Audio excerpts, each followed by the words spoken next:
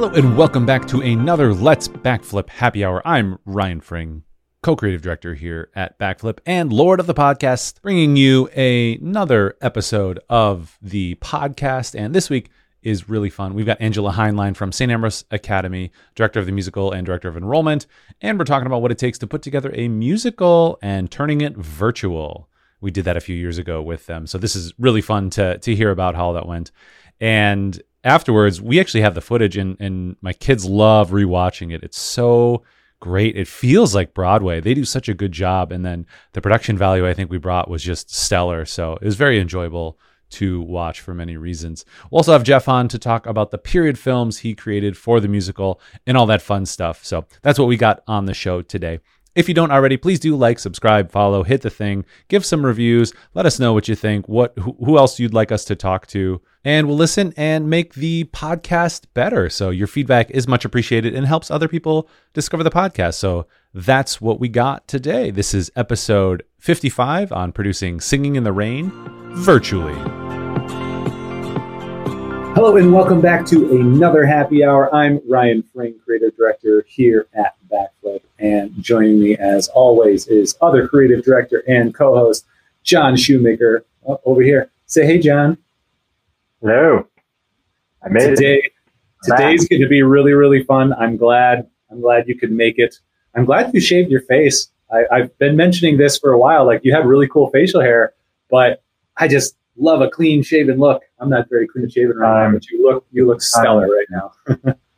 Time to mark the move out of COVID. Everyone had the COVID beard. It's time. You've gotten rid of all that protection. You're ready for the world. So that's great. Speaking of beards, I did want to bring on Jeff, who's going to be joining us today. And Jeff, what do you got going on with your beard there? I have all the beard hair that nobody else wants.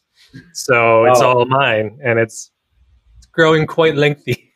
Is that what keeps happening to all my clippings? Because I turn around and they're gone. It's like that scene in Superman 3 where the lady gets like magnetized and all the chunks of metal come to her. That's a deep cut. I am just having all the hair clippings from all over the country being sucked to my face, and it's growing out quite lengthily.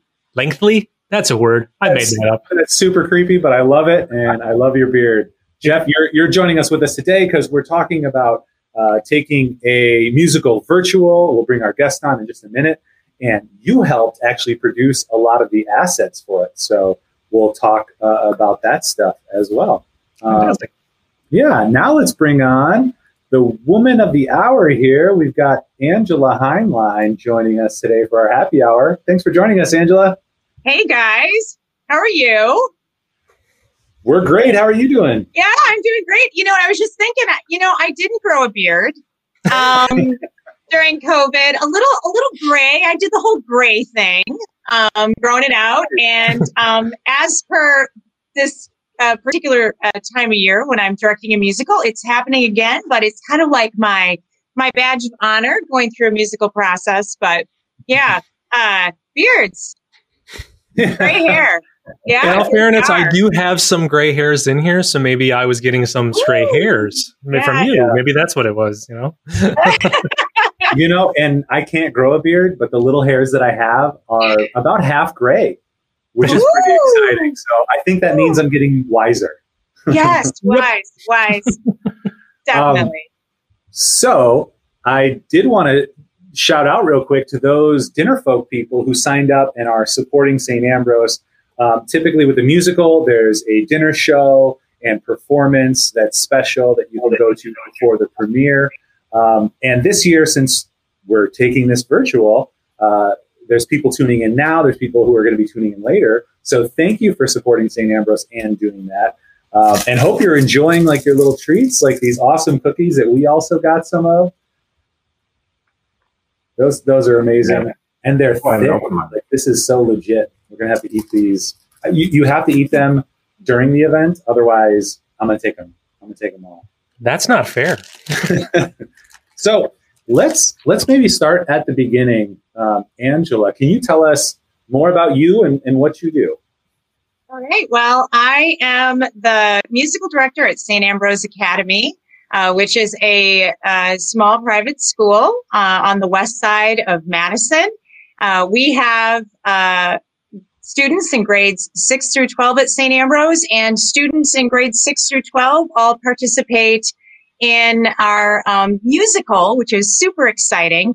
I've been a director at St. Ambrose Academy for 7 years now. So this is my 7th musical season at the school. And I have to tell you, it's just incredible. And so that's just a little bit about me. And I also am our learning services specialist at this school and director of enrollment. So I wear a couple of hats, but I have to tell you, musicals, that's my favorite thing. And so it's really awesome to be able to work with kids and with music and telling stories and dancing and singing. It's awesome. Yeah. And I know St. Ambrose, how many are at the school? 120? We have 114 students at this school. 114, yeah. Yeah. And in the cast, we have about 35 students. When we add the crew to that, we will be about 45 students that will be involved with the show. So, every year we've got like half the school involved in the musical. So it's a huge community building event. And it's just really incredible. Our kids, they shoot for the stars, our professional production team. We want to see the kids really learn about the musical theater process and really think about it in terms of how would professionals go about the process. And so, we're really grooming them. We've got a great vocal director in James Carano, just an amazing choreographer in Alyssa Dvorak. And so we just have a really incredible team and also an incredible technical team that are really willing to take our show, and create the technical elements for it no matter where we go. So, we're really blessed with a great group of people that are really committed. And then we provide this awesome experience for kids. And we have kids that, they didn't know a thing about tap dancing. And now they're like tap dancing geniuses. And so it's really exciting to take them through that process. Yeah. And that's, those are two things too that I think are fascinating. And one is, you mentioned like, we have like half the school in the production. That does not mean the talent is not there.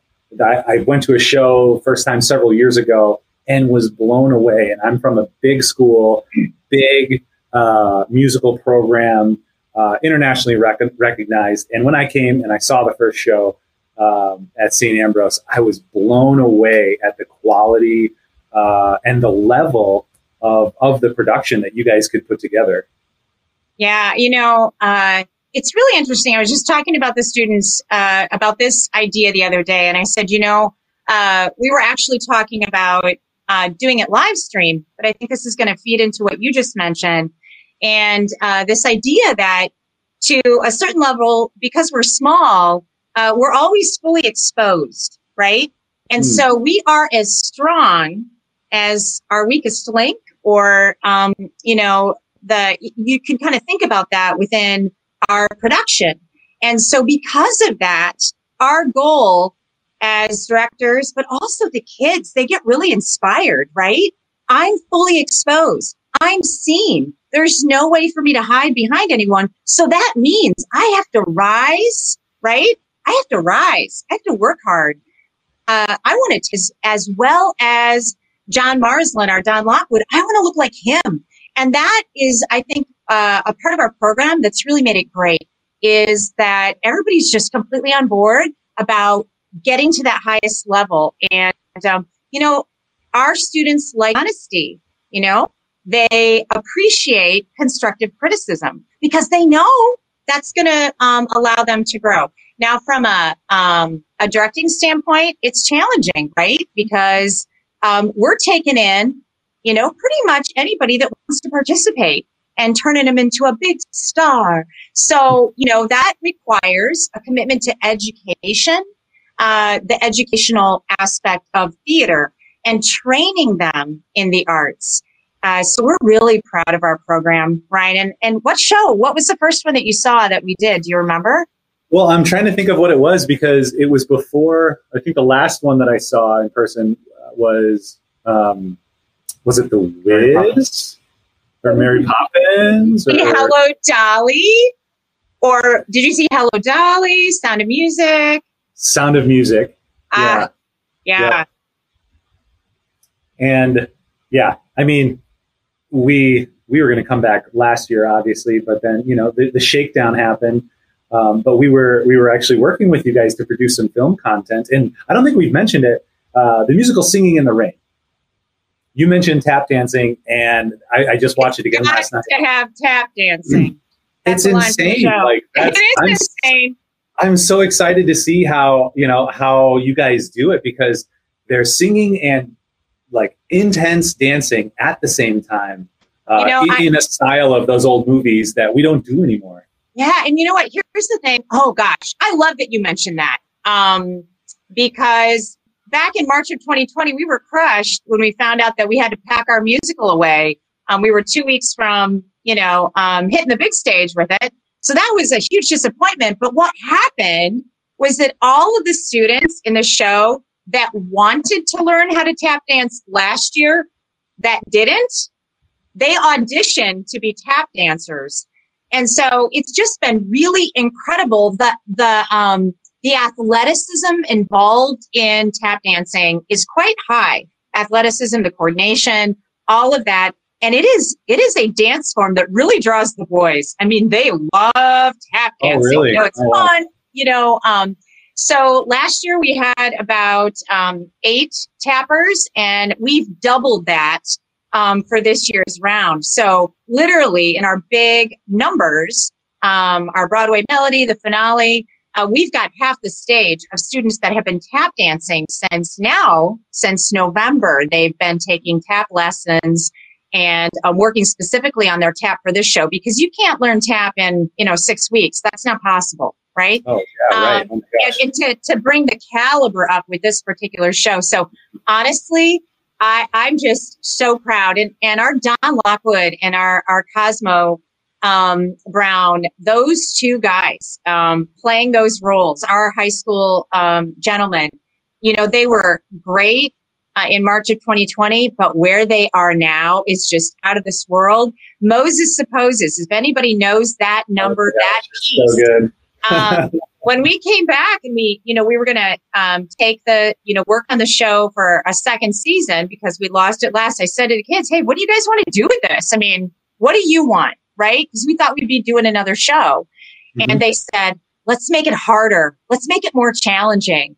Oh my gosh, that's like your dream cast right there, right? Let's make it harder. And so it's been really awesome because our technique is improved. And I just think our audiences are going to be blown away because to me, this is real theater, right? When we're performing like Gene Kelly, when we're performing like Judy Garland, right? I mean, those are the greats that we're trying to emulate. And I'm telling you, these kids, they're doing it. So it's exciting. So I'm curious to know how much of the cast was able to stay with it. Like what happened?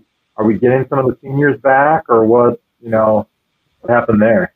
Oh yeah. I think, just like any program that was where we were, we did have some seniors that were cast in the show.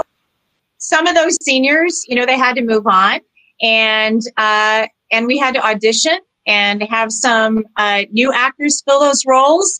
And it's, it's all worked out beautifully. We certainly miss our seniors that passed on, but some of them are still living on in the films that we made with your company, which is pretty cool.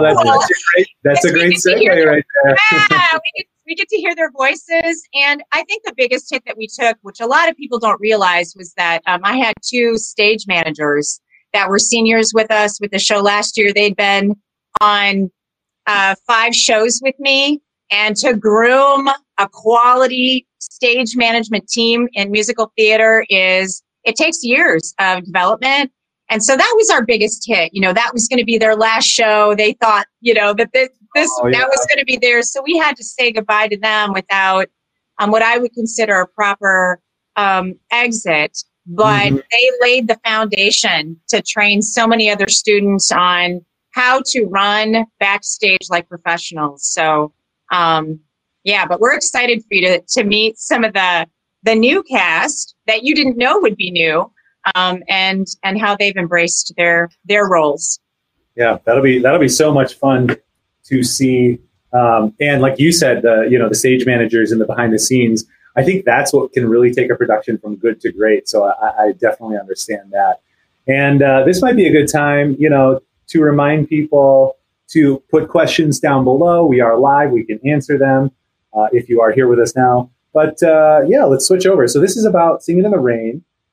Is about the change from silent film to the talkies, right? And a couple stars who are great in the silent films, and one of the stars has a terrible voice, and it makes it very difficult for that transition. And because of that, there's a lot of film elements in the production. So let's jump right into that and talk about that. Like, what are these film elements that you needed? Okay, yeah. So when we looked at the film, or actually the musical, and our producer, Diane Marsland, she said, "Oh, we have to do Singing in the Rain." And I read through the script, and I called her back and I said, "Diane, we have to have 3 films produced for this show." And she said, "Oh, we could do that. Of course, we can make it happen." And I said, but this is about filmmaking history. This is what the whole show is about. So these films, they have to be excellent, right? This can't be us just sort of in our backyard trying to make our way through this. We have to have, these high quality productions. So, thank goodness we were introduced to you and you took on our project. But the whole idea of thinking about as a stage director, how am I going to, work with my students and help them understand this other genre of film acting when we are constantly prepped for stage performance? So there was some really interesting kind of ways of research, that kind of going about the whole process, and watching silent films, showing silent films to the actors, and also trying to find what are those crossovers between stage and also silent film, right?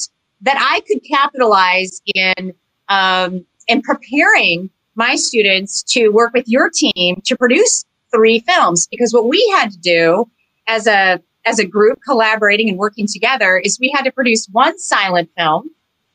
Then we had to create a talkie flop with lots of technical errors that would have been a part of the time period that would highlight talkie terror when you first were introduced to a silent film actor's real voice. That was not what you expected. And then to put together this incredible, musical film that was at kind of like the cream of the crop of what the film industry was trying to produce during that transition from silent to talking. So there was quite a bit of research that went into it, even understanding some of the terminology, talkie terror. What is a vitaphone? Within one of the scenes, we actually have a scene in the show where the producer, R.F. Simpson, shows everyone at a party their first talking film. And even thinking about, how to help actors who've only known talking films, they've never known anything that's been silent. How would you react to that? How would you respond, And right. And I think their response was, he's standing behind the screen. There's somebody behind there. Like, they just couldn't imagine that what they were seeing also had audio. Like, that was very striking to me when I saw that.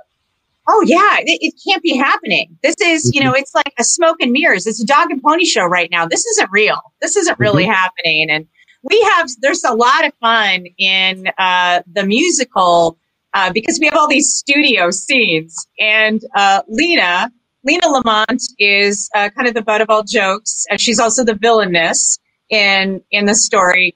But she doesn't even know how to speak into a mic, and she can't do it. And she can't do it. So she has a lot of problems. So it's been very fun working with Catherine Gurnetsky, who plays that role in our show, it's just hysterical. All of her personal problems, along with her love relationship problems as we work through the story. Yeah, there's some fascinating things in there too. You had mentioned right off the bat, working with the kids, the students, to understand the difference in stage acting, film acting, which is awesome because that's what, Don Lockwood is like experiencing. He's like, oh, I think I might be a really bad actor because I'm just I'm pantomiming in the silent films, but I don't know how to act. So it seems like a parallel experience. Oh yeah. I think, one of the things about film acting, once you start speaking, right, and with the students, we talked a lot about, I used the word before, being completely exposed, right? You're completely exposed once they can hear your voice because you're real. And this idea of transitioning from big, large, which we can make that transfer from stage acting to silent film where the gestures are larger, the facial expressions are bigger because we're trying to tell a story and we want you to see it from a mile away, right? Where when the camera gets up close and personal, how does that change? And how does it need to change? So we've had a lot of fun exploring that, especially with Don Lockwood, the character of Don Lockwood, because he has a hard time because he's such a performer. He calls himself a ham. He doesn't know how to be real. He doesn't know how to really connect in a really personal and meaningful way. And then he falls in love with Kathy, and she shows him how to do that. So, I feel that working with you all, especially, working with Jeff Bell, what we were able to do and almost kind of to see that, how that transformation happened, even in those 3 films, you're able to see the change because of Jeff's expertise on how to support us in making that illusion come to life, not only on stage, but in the films that the audience will be watching on the big screens.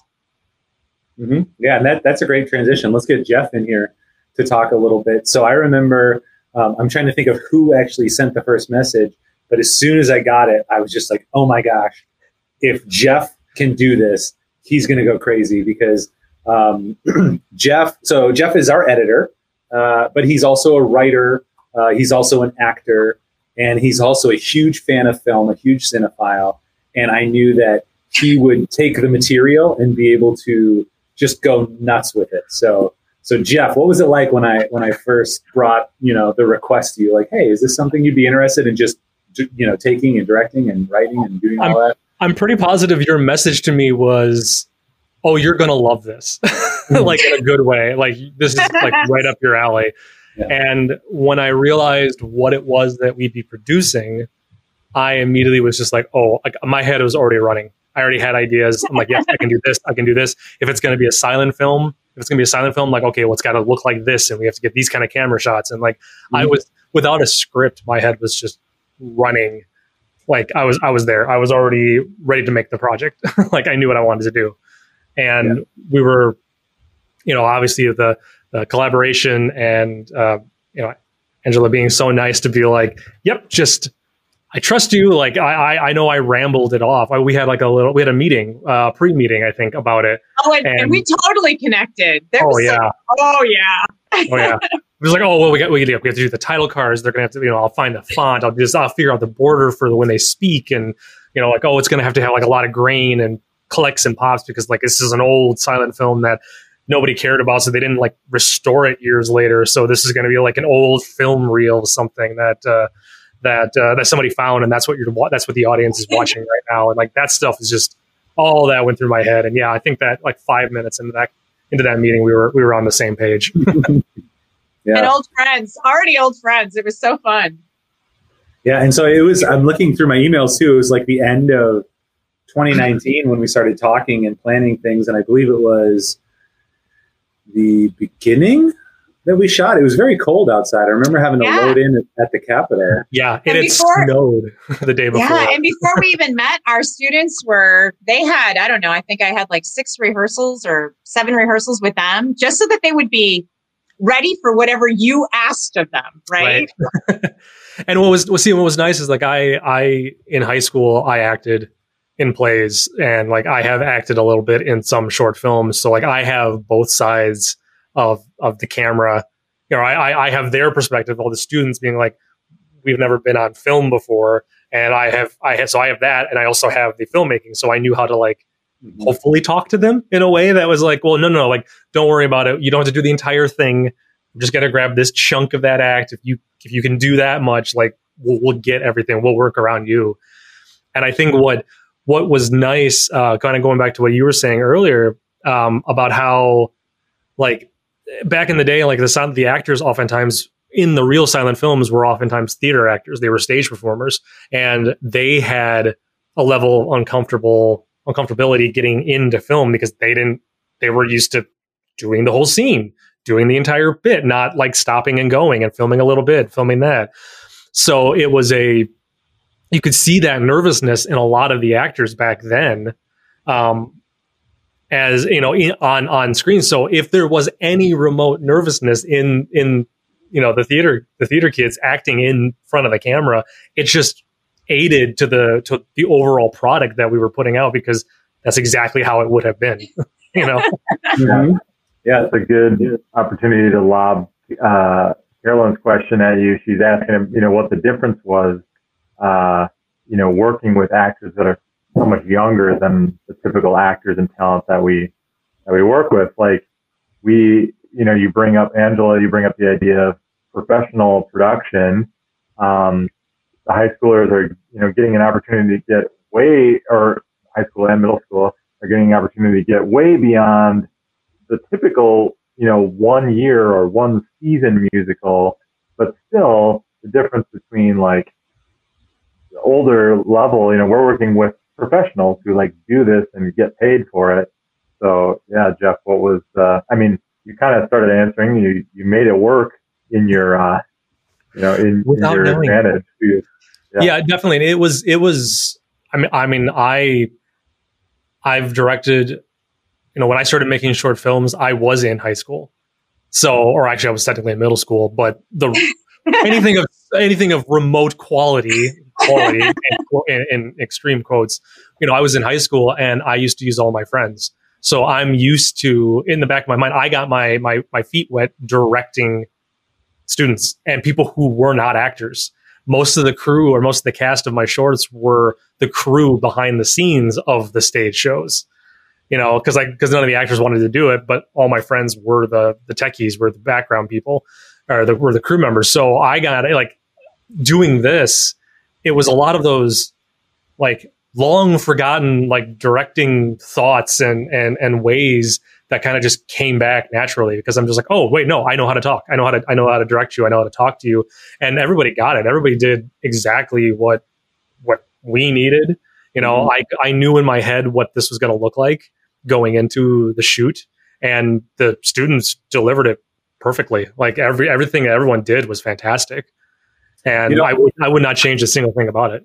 I was going to say something too that I observed, and I think I was a camera op or a PA. It was amazing. Jeff was directing, Luke was our cinematographer, and I was just there to help out. But something I observed that was awesome, and I observed this in professionals that I hire again, is great actors are great to be around. And the students were great to be around, and they were great actors because of it. You know, they would admit when they didn't understand something. They would admit when, you know, they were having trouble, and we could just talk about it. You know, they could talk about it. And that was amazing to see. They were willing and open and kind. And that's probably the number one thing we need, because then they can learn, they can be teachable. And I saw them, you know, working with Jeff, able to do things that they just didn't understand at first, but then they just nailed it 1 or 2 takes later. It was amazing.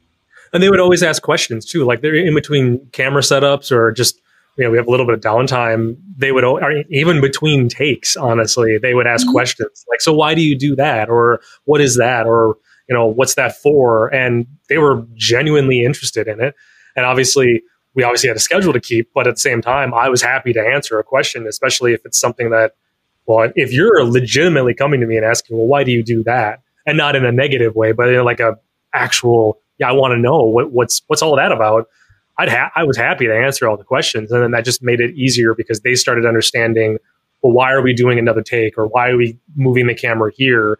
It's because, well, we need to make sure we can cut back and forth, or, this kind of film doesn't need to do that. Because obviously the shoot day was a single day. I think it was 10 hours? No, not even 10 hours, maybe 8 hours for the entire shoot. Because I think we had to be out by 5. Yeah, we had to be out when they closed. Yeah. Yeah. And those students, they needed to know, boom, boom, boom, boom, boom. We had a schedule and they did great. And you were so organized and having a great schedule for us, Jeff, and like scouting out the locations and knowing exactly where we were going to shoot each shot and having the right look, because, you're talking about this has to be like this castle feel. And it was so fun. Yeah, and I'm glad we location scouted. Luke and I went down there and spent like 2 or 3 hours a couple days prior to it, just because we already had the scripts and we knew kind of what we wanted to do, but we needed to find the locations. Like where is this going to happen? Like I know what I needed, and I know the capital fairly well, so I can like in my head pre-planning. I'm like, okay, I think we could go here and here and here. But then we get down there and it's like, oh, we wanted to film outside. We wanted to film by this, like by one of the wings stairs, or maybe underneath and in the tunnelway for one of the shots. But then we're like, oh yeah, it's January. And everything is muddy and wet. And there wasn't a lot of snow then, but we already saw on the weather, like, oh, it could snow in the next couple of days. So like we had then created backup plans and like backup locations, because we knew how short of a time we had to film it. We basically filmed 3 short films in 6-8 hours, which is crazy, especially for the amount of coverage we got or what we actually had filmed. I mean, there's an entire sword fight, or in one. Holy cow! And it's in multiple locations. Like that should have taken the entire day there. And I think that when I was thinking back on our prep on that, we knew we only had a certain amount of time, and even before we were out on location, that whole scene was choreographed in another location with a fight specialist.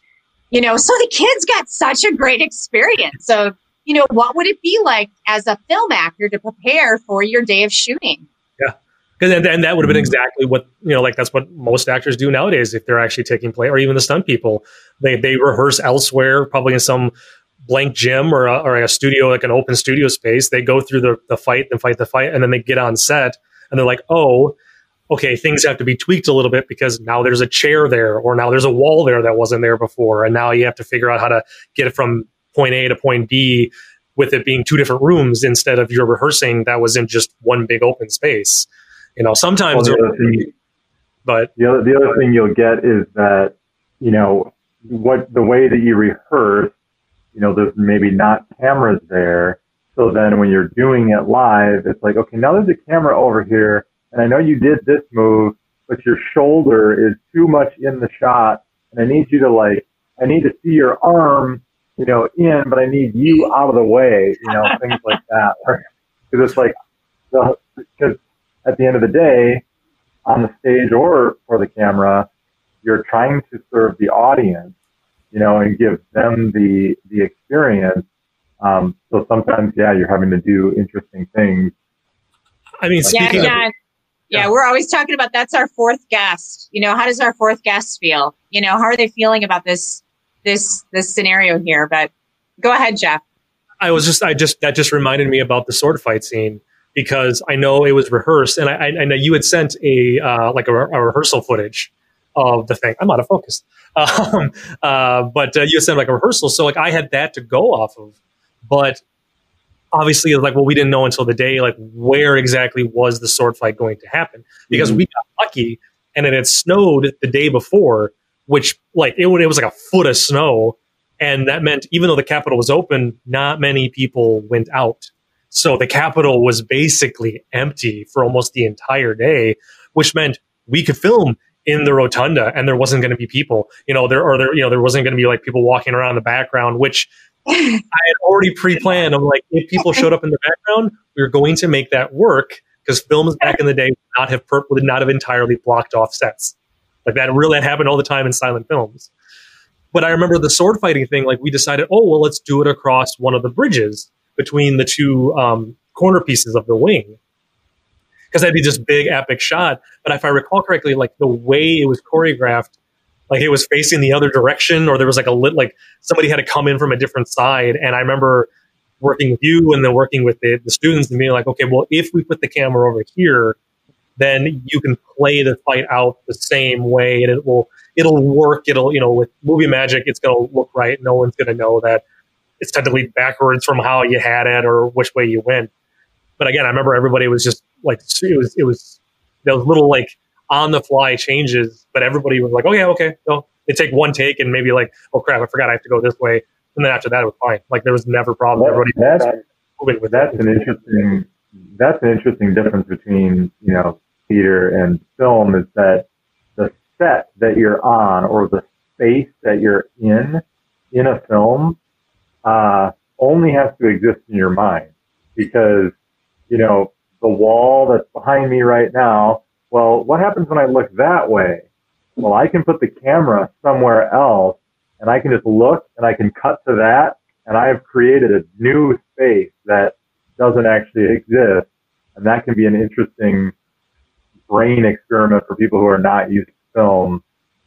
We've had to do that a lot in creating spaces that don't actually exist just by like, okay, I just need to know what it's supposed to look like when I look that way. And then we'll go find a wall that satisfies that direction. And yeah.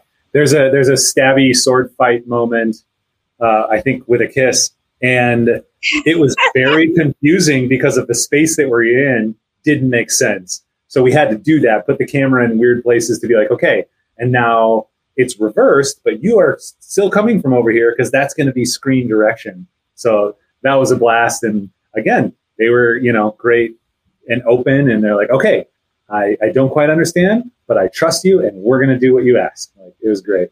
Oh yeah. The rehearsal process before we went there, just to prepare for that, we just kept rehearsing in different places, sitting at different angles.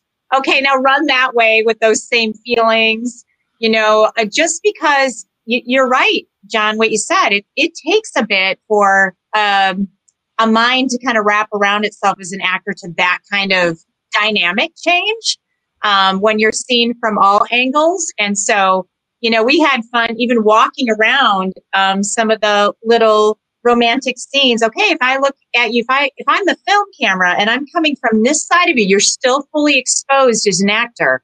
I can still see this part of you, right? And so what does that mean in your performance? How does that change things for you as an actor when you recognize the fact that, maybe the backside of me is an important part of that shot? What does that mean? I have to use my whole There's a difference of in filmmaking, you're often not shooting in order. So in the musical, you get to, and you arguably that's one of the values of theater is that you've been on the journey, the emotional journey with the actors. The actors have been on the emotional journey the whole time. So when they hit that point in the show, they're feeling it, they're in it. Film actors, frequently it's like, okay, we got this set and it's like, all right, this is the scene where you've reached your, maximum point of breakdown. It's the biggest emotional moment of the movie. Go. Yeah. And I think that what you're bringing up there is a really interesting point because actually the process of working with you on these films in this sort of scattered way helped Don Lockwood and Lena Lamont in their character development because they're constantly in these phony worlds. Nothing is, there's no finishing of a sentence. There's no real development of a relationship. And so, it actually, for our production, the musical production, it was like an essential part of the character development. I think I told you that, Jeff. I'm like, dang, you just helped me out a ton. Just how can you give kids this experience unless they actually go through it, right? Yep. To draw from. When Don Lockwood is just frustrated because he just, every single film he does is like the last one he did. The plot's the same. Everything's the same, right? He's frustrated. He's sick of it. Yep. So it was so fun to be able to work with you guys and have that real experience for them because they needed that for their stage performance. And I was just looking through all the footage because I couldn't remember. I knew the first thing we shot was actually the last of the 3 pieces. And as the day went along, we left the silent film one for the end of the day because I had the thought at some point, go me, I guess, that like, well, if it's later in the day and I'll give myself props, it's cool. If it's later in the day and like if there are people there, the silent film one, we don't need audio, so it doesn't matter anymore. Like we don't, if you hear background noise, fine, whatever, as long as you don't see anybody. But we did film stuff fairly in order, except for the silent film one. That one we actually did bounce around a bunch in what order were we filming? What is it that we're filming now or this time? And it's like, well, we actually filmed that shot, and now we're going to film the start of the sword fight. But we're not going to film the second half. We have to go film this part for next. And like, I remember bouncing around a bunch like that, and kind of hopefully if that aided in the frustration, then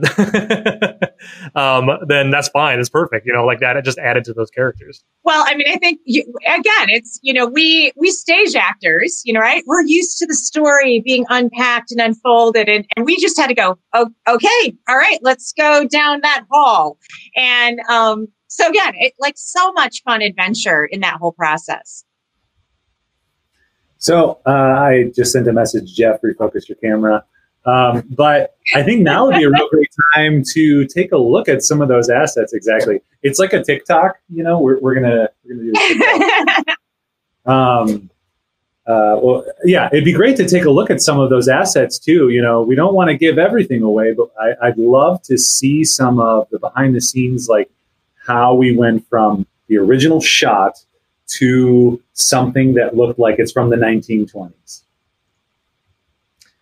Definitely. And now this was the area that, I grew up, man, my camera still's out of focus, but oh well. Yeah. This is the area that when I grew up as a kid, I watched so many movies, so many silent films. I loved Charlie Chaplin back in the day and Buster Keaton and Three Stooges and Abbott and Costello and Jerry Lewis and Dean Martin. I loved all of those guys. So because of that, like I have seen more than my fair share of silent films, and I have an idea in my head how it looks. And there's little ticks, there's little things that every silent film has in it, ones that were not like professionally 4K remastered, restored movies. But there's little things that they did, and it was because it was the limitation of the technology at the time. Mm-hmm.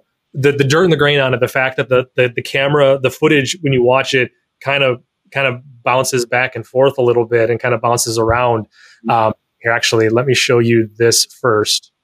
Let me show you in Chrome, so you can get an idea of what I'm discussing here. So this is an old, if everybody can see this, this is an old like Charlie Chaplin short from 1917. So this thing is 104 years old.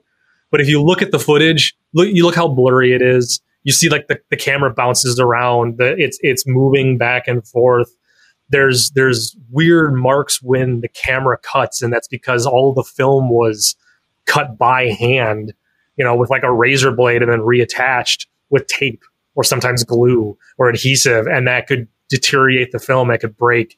You get these little jump cuts that appear in films every once in a while, and that's because, again, maybe there was an edit, maybe a chunk of the film, this particular reel of the film maybe got damaged in one showing, and they had to cut off the damaged part and they retaped it back on. So there's an actual like jump in the footage. Everything was different frame rates because all the cameras were hand cranked back in the day. So you had the camera guy who was cranking a wheel to get the film to go through the camera. And if he cranked it, ever so too fast or ever too slow, then the footage would come back looking incorrect. Oftentimes they cranked it too slow, so it would come back looking faster. And all of those little details are things that I personally wanted to try to emulate when it came to this, when it came to kind of creating like a a silent film, a black and white silent film. It's like, okay, if you're going to do it, let's do it correct. Let's do it the way that they would have done. Let's try to emulate those styles. Mm-hmm. So we hop over into the footage. This is the timeline here for just one of them. Now we won't show everything, but this screen that you're looking at right now is the final version. This is what it looks like when the when we show it on screen. But to get it to look all like really old and crummy, it's a ton of effects because this is what we actually filmed on the day. And all the footage, if you watch the action, you notice she's kind of moving a little faster than normal. You know, that's not how fast a person would move. It's ever so slightly quicker. And that was because I went through every single one of these shots. So all of these down here are different clips in the video, in the entire piece that we showed. I went through every shot and gave it a different speed to emulate that style. That detail. Yeah. Because you know what? This is why we put Jeff in charge of this project.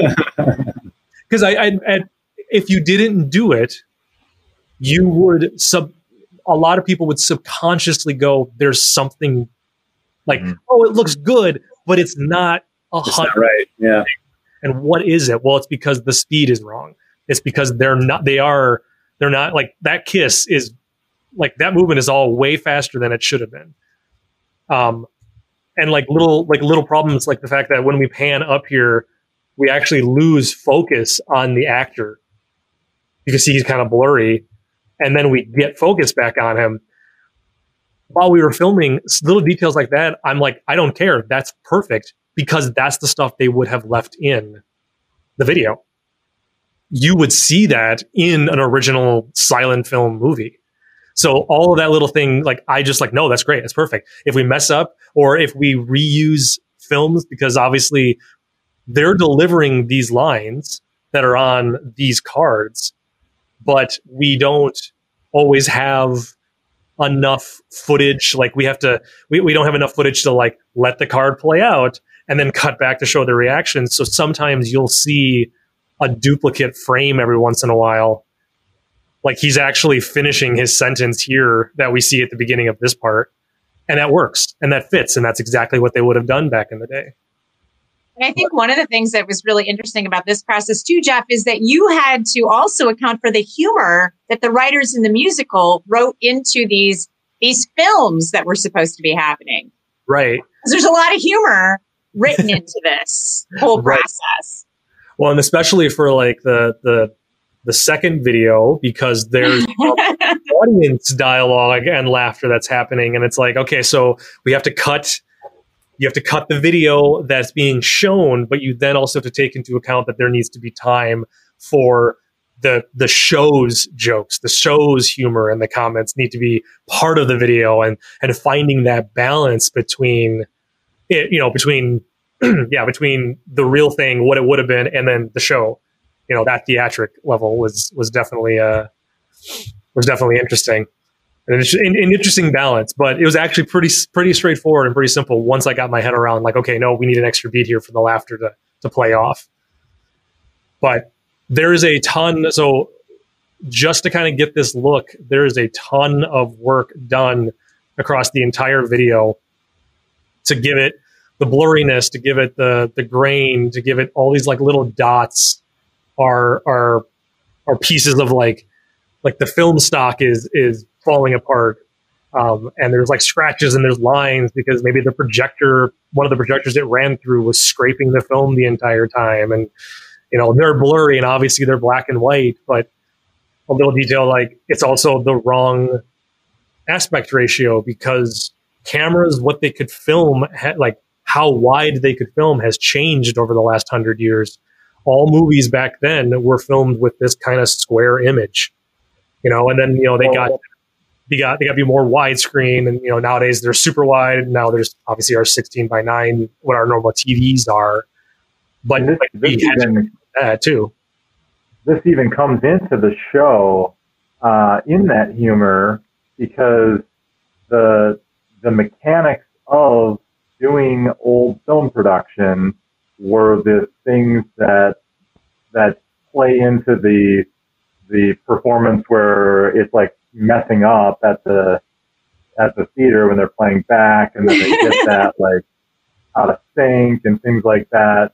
So like having the accuracy or the understanding of like what is it that were the problems with film production. There's just a lot going on there. And then to recreate them, the way that Jeff did. Art film. Great. That's what it is. Yeah. And that's, so one thing too, I noticed if anybody who's watching has watched or is going to watch the film Singing in the Rain from the 50s, it's great because you'll notice these things that Jeff is talking about, even in something from the 50s. There's a dance, the last, what's that song? Broadway Melody. That's Broadway actually Melody. a real musical from, I don't know, like the early, like 1910, 1915, 1920s, but it's actually from a real musical. Did you find it? Have you seen it?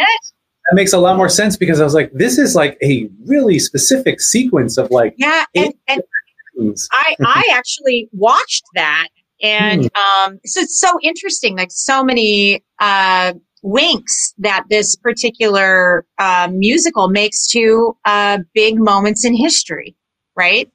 Yeah, and you'll notice too, there's a dance towards the end where Don Lockwood is dancing with one of the main dancers, and there's a jump cut, like Jeff is talking about. Like they had a piece of film and they had another piece of film and they cut, and the dancer's here and then the dancer's here. All of a sudden, like it just changes, or it could be like a different cut, whether it's a temporal or a different take. And you notice stuff like that, and that's Jeff manually had to add that stuff in here, which is fun. You take a really high quality thing, and then you crop it down. You screw up the frame rates, take out color, contrast it in a certain way, add that grain look over, add the dots. Yeah, I mean, this looks like a funny soap opera.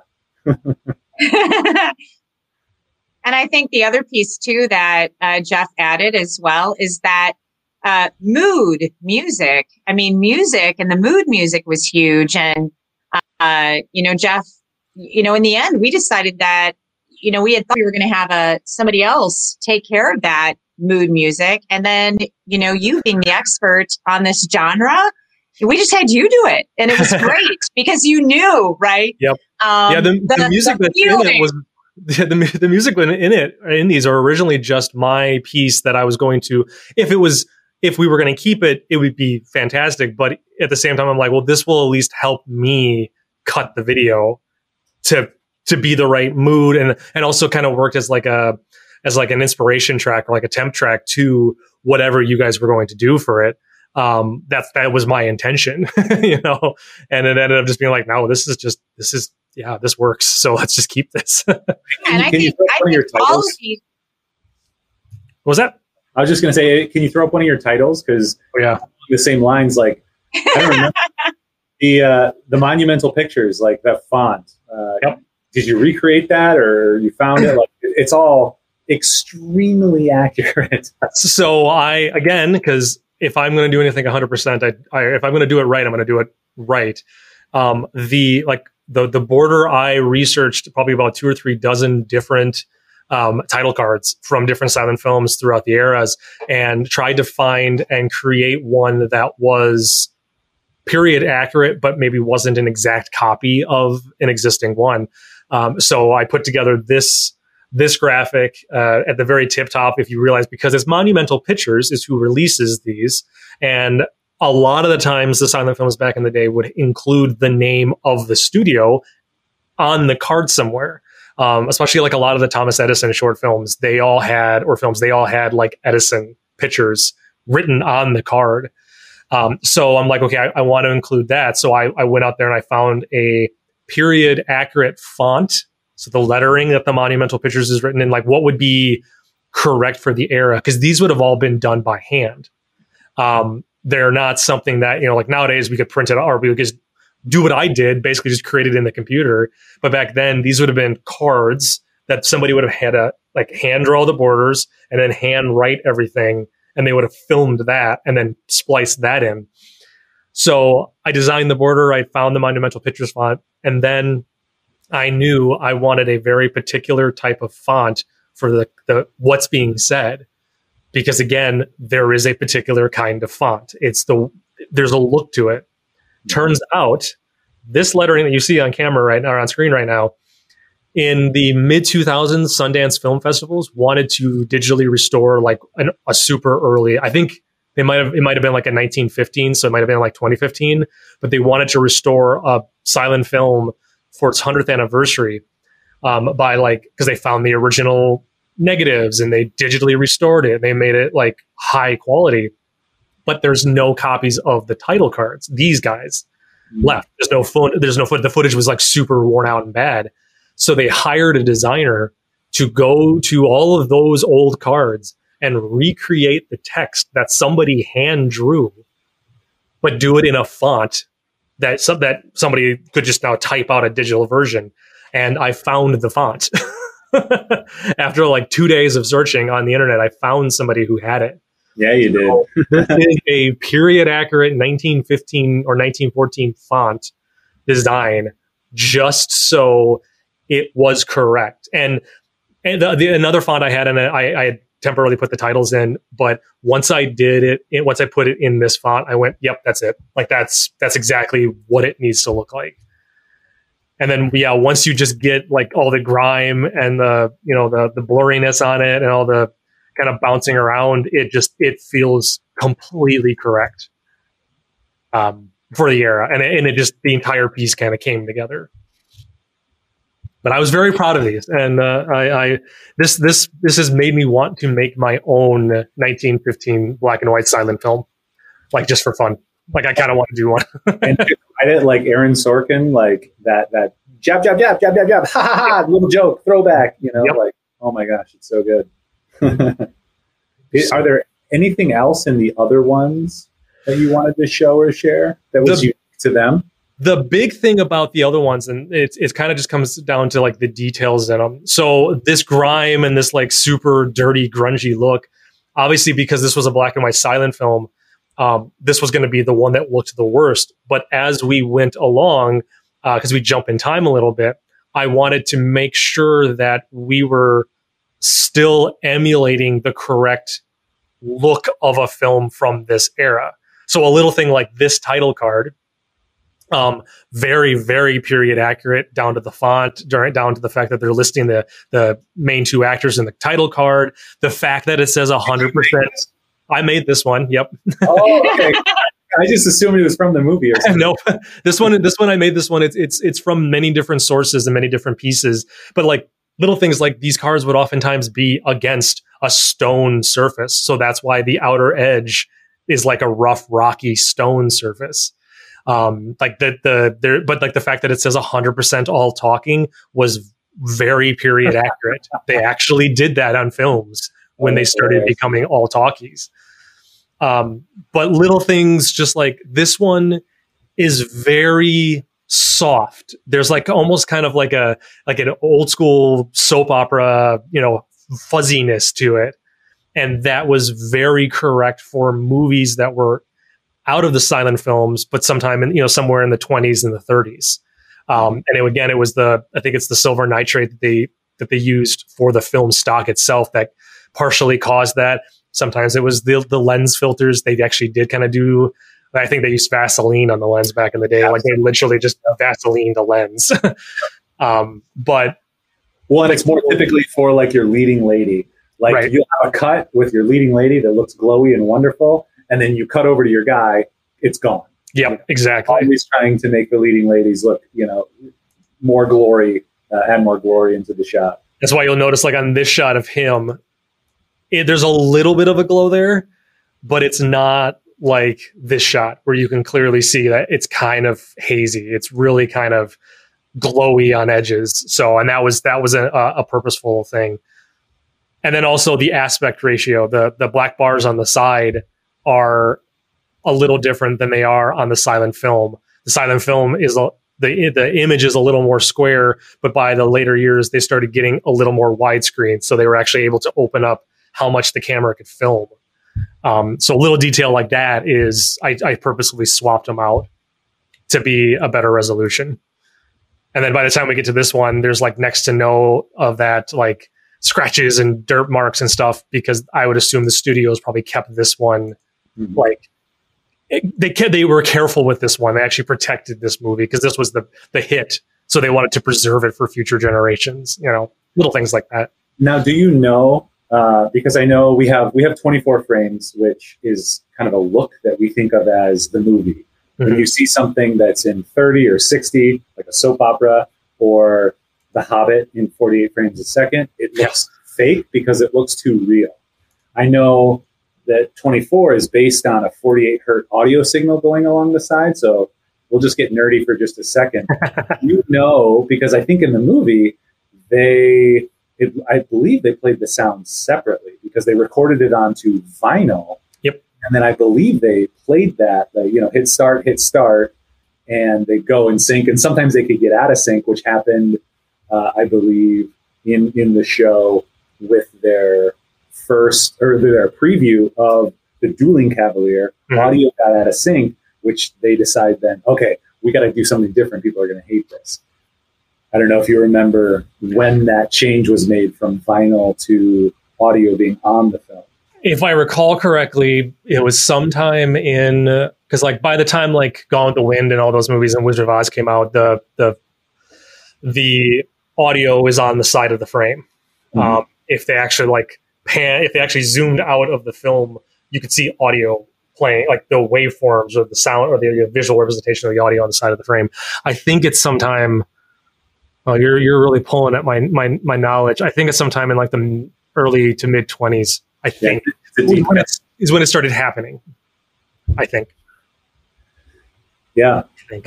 So Angela, how does this all work into the play and the show then? Oh, what we were just talking about with the sound and getting the sound so that the sound was right, so that the actors sounded correct.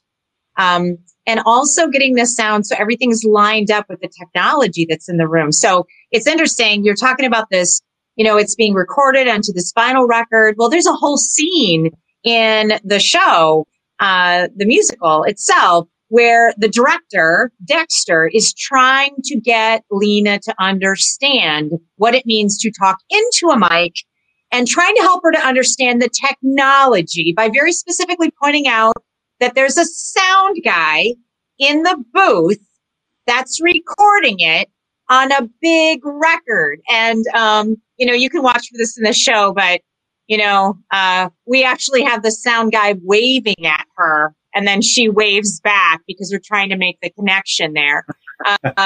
So, that's pretty hysterical. We have, this whole idea of what happened for actors with sound when their voices were heard, right? For the very first time. And, that's a huge part of this story. And it's one of the things that actually, it's the major thing that's moving the story forward in the musical Singing in the Rain. And this idea is that nobody ever heard them speak. So, they were just taking in the music in the silent film and the pantomime, and the audience was imagining how incredible these people sounded.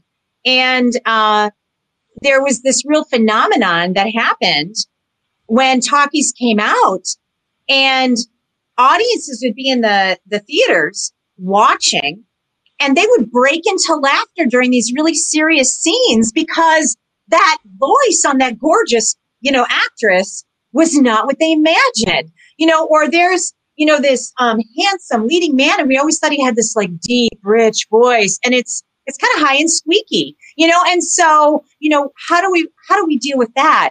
And how that sort of turned, actors' lives upside down. And, there is actual history, where there were many silent film actresses and actors in particular who lost their jobs during the transition because the audiences just couldn't buy who they really were. Right. And so it made way for new performers, to kind of come in. And we see that. We actually have that happening in our story where Lena Lamont, the big star, she's replaced, by the end of the show by Kathy Selden. And it's really an interesting dynamic how in this humorous story, they were bringing actual historical truths into this, hour and 45-minute show that we're going to get to see, which I really enjoy. I mean, it makes it so much fun when you're making fun of all of those things that were crazy. They thought that their careers were over after the talking film, and so then they had to reinvent themselves. And that's what, a lot of the studios had to do. They had to reinvent themselves. They had to think about, okay, how are we going to still make it? And that's where all of the musical movies became popular, right? So those were some of those really big, popular talking films were all about really singing and dancing and putting a musical on film. Mm-hmm. Yeah, that's fascinating. Kind of funny. Go ahead, Ryan. Oh, it's me. Hey, you go. It's me. So I was thinking about modern musicals in sort of the inverse of that, with a similar problem. Listening to Russell Crowe try to sing Javert's part, like it's you get that same thing where you're like, oh, I was expecting something different, but there was a skill set there that wasn't there, and it's important for who you're choosing for these certain roles. Just they're the regular. Yeah, and it's when you're talking about genres and being faithful to it. I think one of the things I loved about meeting Jeff is I was like, oh, another nerd. Somebody else who gets super excited about history. Yes, and even there's a number in the show. It's called All I Do. It's all I do is dream of you the whole night through. Well, there was like a squeaky way, kind of like a nasally way, in which some of the showgirls at this time sang. Well, you're going to take young actors, right, who are listening to pop music all the time, and we've got to teach them how to now sing in a way that their diction can be understood while singing through their nose. So all of this history of what performances were like, all of that comes into creating a really powerful story. One of the things that I talk to the students a lot about is that if the audience notices something is off, we're not doing it right. That means that we're not being faithful to the period in which we've set the story, right? It all needs to be seamless once we get there. We've been talking a lot about comedy too, because this is slapstick, almost vaudeville style comedy that our audiences are going to experience. So our actor who plays Cosmo, Isaac Carano, he works his tail off because he is the slapstick comedian. And we sat down as a team with the three leads, and I showed them clips of old movies, and I said, in all of the movies, the musical movies during this time period, there's the funny guy. Isaac, we've got to study the funny guy, because the funny guy is funny in a particular way, right? There's also within our story, there's kind of like the typical, the love interest, the villainess, right? There's the good guy, the bad guy, and there's these theatrical extremes that they need to capture in their acting when they play these parts. So, make them laugh. I mean, I'm sure, that everybody can remember, or if you've seen the movie once, you can remember that number in the film with Cosmo and the make them laugh scene. And so, how you take that to the stage is a challenge, because most of our audiences only know what they saw in the film.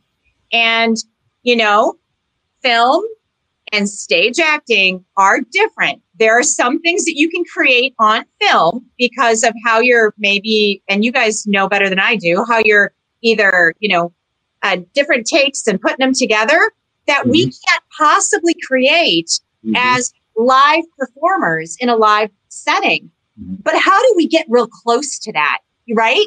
How do we wink at it?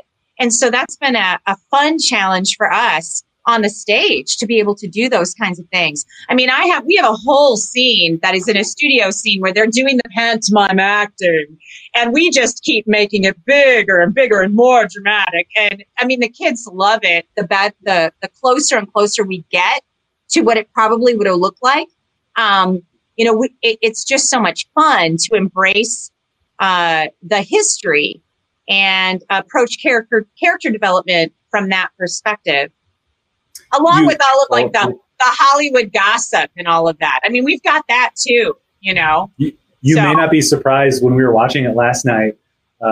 Make 'em Laugh came up, and all the physicality and all of that. We're like, who's going to do that? And we both were like, Isaac. My gosh. That's like, we just zoned in on that. And then I was also noticing kind of like what you're talking about too. I was like, how do they have this stamina? Because they are long shots where they keep doing stuff, but then there is a cut in the film. So they get cuts, but you guys don't get cuts. No, and I have to tell you, you need to watch our Don Lockwood, John Marsland. He works his tail off. And this is something people don't really recognize. I think when it comes to musical theater, it's an athletic experience. So part of the rehearsal process is that we have to build stamina. They've got to be full on character, living in a real character mindset while tapping faster than their body can actually handle. When they're done with Moses Supposes, they are literally, you can hear them. Their hearts are pumping. It's a massive effort.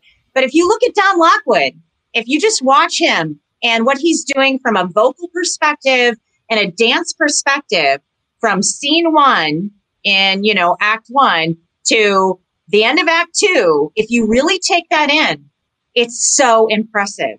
He is he's an incredible athlete. He's incredibly gifted, but that's what it takes to tap dance in particular.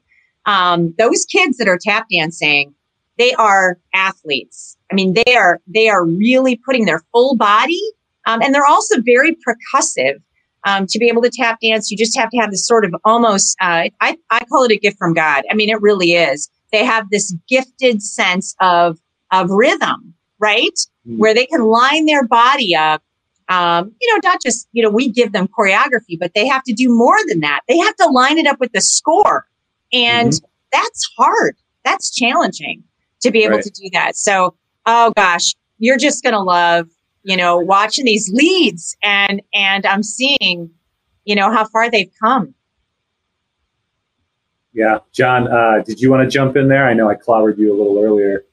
I was going to make the same point that you made about the lack of ability to cut takes and to just keep going. The live experience of like, you just got to stay with it and then adapt if something goes wrong or whatever. And the sort of superhuman, the scene is impressive in the film, like Ryan said. The superhuman feat that they are achieving through these dance numbers, and it's going to be even more, live on stage. When you talk about the Make 'Em Laugh scene, I just want to seeing the team of directors is to make sure our students are safe. We have a number of slapstick moments within the show. Massive falls, honestly, the audience will go, but what the students love for me is I know how it's all been choreographed. I know what's coming. We've been doing this for weeks. And when they get me to the point where I go, we know that they've done it. But there's leaps over couches. There's couches that you saw Good Morning. What do? You have to have some of those iconic moments, right? You have to. The audience is just sitting on their edge of their seats going, oh, are they going to do the couch thing? Are they going to do the couch thing? Oh, let them do the couch thing. I don't know. You'll have to come to the show or watch the live stream to find out. Will we do the couch thing? What a tease! But there are safety elements that we also train our actors on because we're human beings, right? There's no cut. Don Lockwood has to make it all the way through the show, right? Lena Lamont's got to make it through the show. We have graceful, beautiful lifts between some dance scenes with just phenomenal. Last night we were watching one, and James Scarano, our vocal director, and I, we just looked at each other. We're like, just to think back on that as a high school student and think, wow, we were able to be that graceful on stage, and have these Grace Kelly moments for Kathy where she's just like swept off her feet, but that doesn't just happen. There's weeks, months, actually months, and I would say years of preparation to be able to do it that well. So we're really proud of our kids and their commitment to doing the hard things that they're asked to do.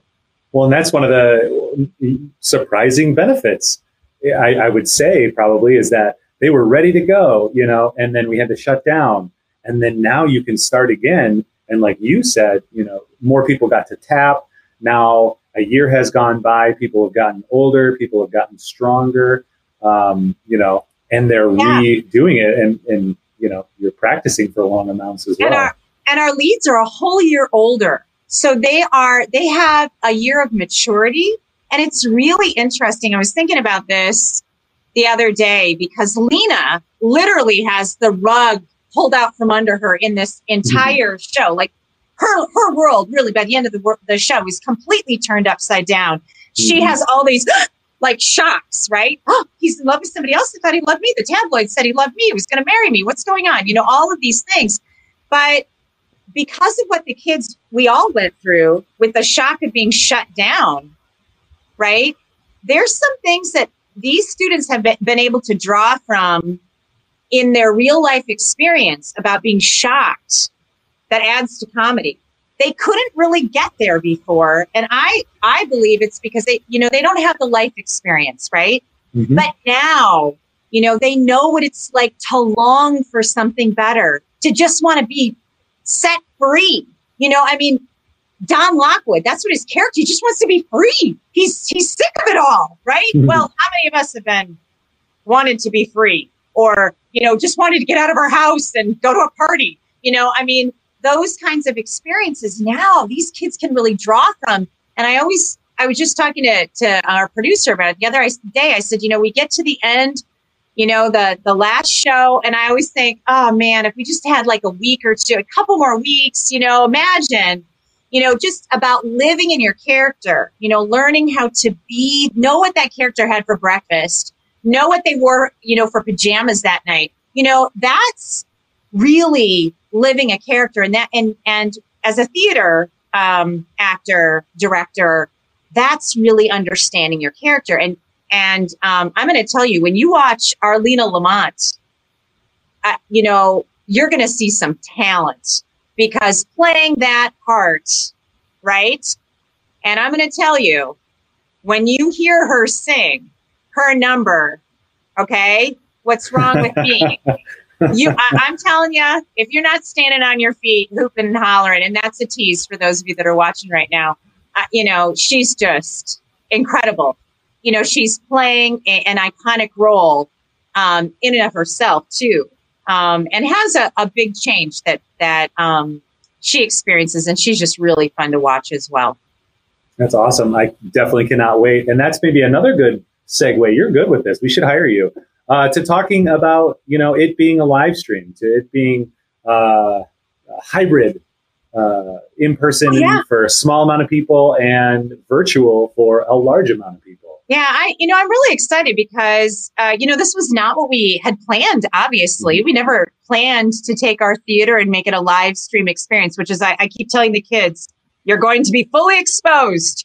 The cameras are coming at you. So we are going to have this experience of both experiences at once, being filmed as performers, and for those that feel comfortable and feel like they're in a good position to be in person to watch the show, we're excited to be able to provide that and also the live stream for those who feel like it would be best for them to watch it at home. And, I'm just telling you, you're going to love it, whether you're coming in person or you're going to see us live stream. It's going to be a great experience. We have a nice little theater experience that we're going to be where we're going to be able to perform at St. Aloysius School. And so we're going to actually be transforming. We've got that challenge on our technical team as well to completely transform a very small stage, which is actually feels very period appropriate. I keep telling the kids, I'm like, we're getting all these awesome nuances to our experience. And just transforming a gym with professional sound equipment, lighting equipment, you all, to really allow people to experience theater again, which is so incredible and so important. Yeah, I love all those super meta elements that are coming in to just to amplify the experience of the musical. And I think, I'm super stoked about it. I love being in person for theater and musicals, but I definitely have seen a lot of musicals and plays and things over the last year streaming, and I've very much enjoyed that. So, that's our goal here, is to give people the, experience that they want out of it. And like you said, we're going to be able to get them close. We're going to get in the actors' faces, at least zoom in, so that you at home, when you're watching virtually, you can see, a conversation with them like this, kind of like you would in film. Oh, yeah. And I love it, too. I keep telling the kids, I'm like, Grandma's going to be watching. And when that camera pans over to you, what is she going to want to see, And so, we have a lot of fun with that. And it adds a level of excitement for our actors who love this, right? And, certainly, I believe that God gives everybody a gift. And you're going to see some kids that have certainly been blessed with unique gifts vocally and with, acting and dancing and a lot of talent. But there's a lot of hard work behind that and a lot of professionals like you guys, that are sharing that talent with the youth in our community and allowing them to kind of soar to new heights and do big things, do great things. Yeah, I'm super hopeful that, people who may not have been able to come or wouldn't come in the past are going to come virtually. Oh, yeah. I think that's what we've seen with a lot of events. And I think that'll be great because, again, award-winning St. Ambrose musical group. It's going to be amazing. I'm so excited. Oh, is there anything else you wanted to share as we wrap up here? Oh, you know what? All that I have to do is I just have to say thank you to Backflip. The kids say thank you too. We were just watching the films the other day and putting them together with our rehearsal process. And, honestly, what you guys did by saying yes to our little company just added an element of excellence and excitement and, historical faithfulness, to the production that we just couldn't have achieved without your help. You guys are great. Thank you. Thank you so much. Yeah, Jeff. Happy to lend my nerdiness. I like your nerdiness. Just something beneficial that other people will enjoy. So yeah. So next year when we do Singing in the Rain 2, I am on board with doing the 40s through the 70s. Is this Singing in the Rain TOO? Yes. And you're the writer of this TOO. Maybe I wrote the show. We don't know. Yeah, you're going to need to fit that in. Great. So that's what we got today. Yeah. I opened my cookie just before, and I get the scent wafting around here. So thank you for that. I don't know if they can get these online or at the show, but I think these are special to those who came to the special dinner premiere event. I ate my head. Yeah. Sorry. And if you don't finish it in my wrap up here, I get them all. So you can get the half drooled on one, I guess, if you want. I don't know. Did they see what's on here? It's actually like our logo for the show, and it's our Don Lockwood Singing in the Rain with a nice little umbrella. So that's pretty awesome. Yeah, these are great. I was going to say, where are they from? Shout out to that cookie company. They're really cool. They're so artistic. missing pastry. Oh, Yeah. Very good. We are, I don't know what's going on with programming next week. I should probably check this out before I do the wrap up at the end. We're likely here next week for another episode. So please do like our Facebook, subscribe, hit the bell on YouTube. I don't know how to do this stuff. I'm very old. We will have another episode next week. You can check out a past episode. Carolyn's been on here a few times talking about various things, taking an event virtual. Now we talked about Singing in the Rain and doing the films and taking that virtual. And then the following week, we'll have a rerun, but you should definitely tune in. Angela, thank you so much for taking the time and doing this. Yeah, I feel like we just scratched the surface. I say this a lot, but I honestly mean it. Like we covered, I have about 10 notes. We covered about 3 topics. So maybe after we do the production, we can have you back and we can talk about how it went and maybe even share some of the clips or, whatever the license lets us do. Oh yeah. I actually, we probably can do that as a follow up because we've taken care of that. So I think we're good to go in that front. And there is a lot to talk about. You know what? This whole process is great. And it's so fun to be talking with people that share the same excitement and passion about this kind of stuff. Yeah, nerds unite. Carolyn, I don't know who those people are. I mean, I don't think any of them were on this stream today. Yeah, if you listen to anybody, you can tell that nobody's nerdy. We did forget to share our libations. And, there's never any pressure to drink, but you're always encouraged. So what do you got? What are you drinking? I've got some seltzer water. I got to go back to school and teach. That's legit. I have to go back to work. Brand. Yeah. You're going to be extra creative, Jeff. Yes, and I am. I had a little mix because I wanted it to go long. I have hard seltzer and soft seltzer, just regular seltzer, poured into a glass so I could last. What about you, John? I brought this urge tracker. I didn't even open it yet because I was waiting for the drink discussion because you're supposed to turn it slightly like that, and then you're supposed to be a hard pour into the glass. Get that really good. I totally ruined it for you. And now it's just going to go all over the desk. I'm not going to go that. Yeah. So that's the urge tracker. Yeah, go really well with the quickie. Carolyn, you got to tell me what to do faster. Make me do what I'm supposed to do earlier. But that's our show today. Again, thanks, Angela. Jeff, do you have anything you want to? Nothing offhand. I'm excited to see that this is going to get used, or is going to be highly shown. Any silent movies you want to plug? Oh well, yeah. So there's a really great 1917 film. It's called The Bank Robbery. Definitely no. Coming out next year. No. 2017. Yeah, 2020. Oh crap! It's still previous. I know it's 100 years. All right, John. Anything? You got anything for us? Eat your cookies and watch the musical. There you have it. All right, now let's make sure that I've got our end screen up here. Oh yeah. Again, someone else should prep this for me. Smooth sailing these shows. We're live, everyone. Thanks so much. Bye, everybody. Bye.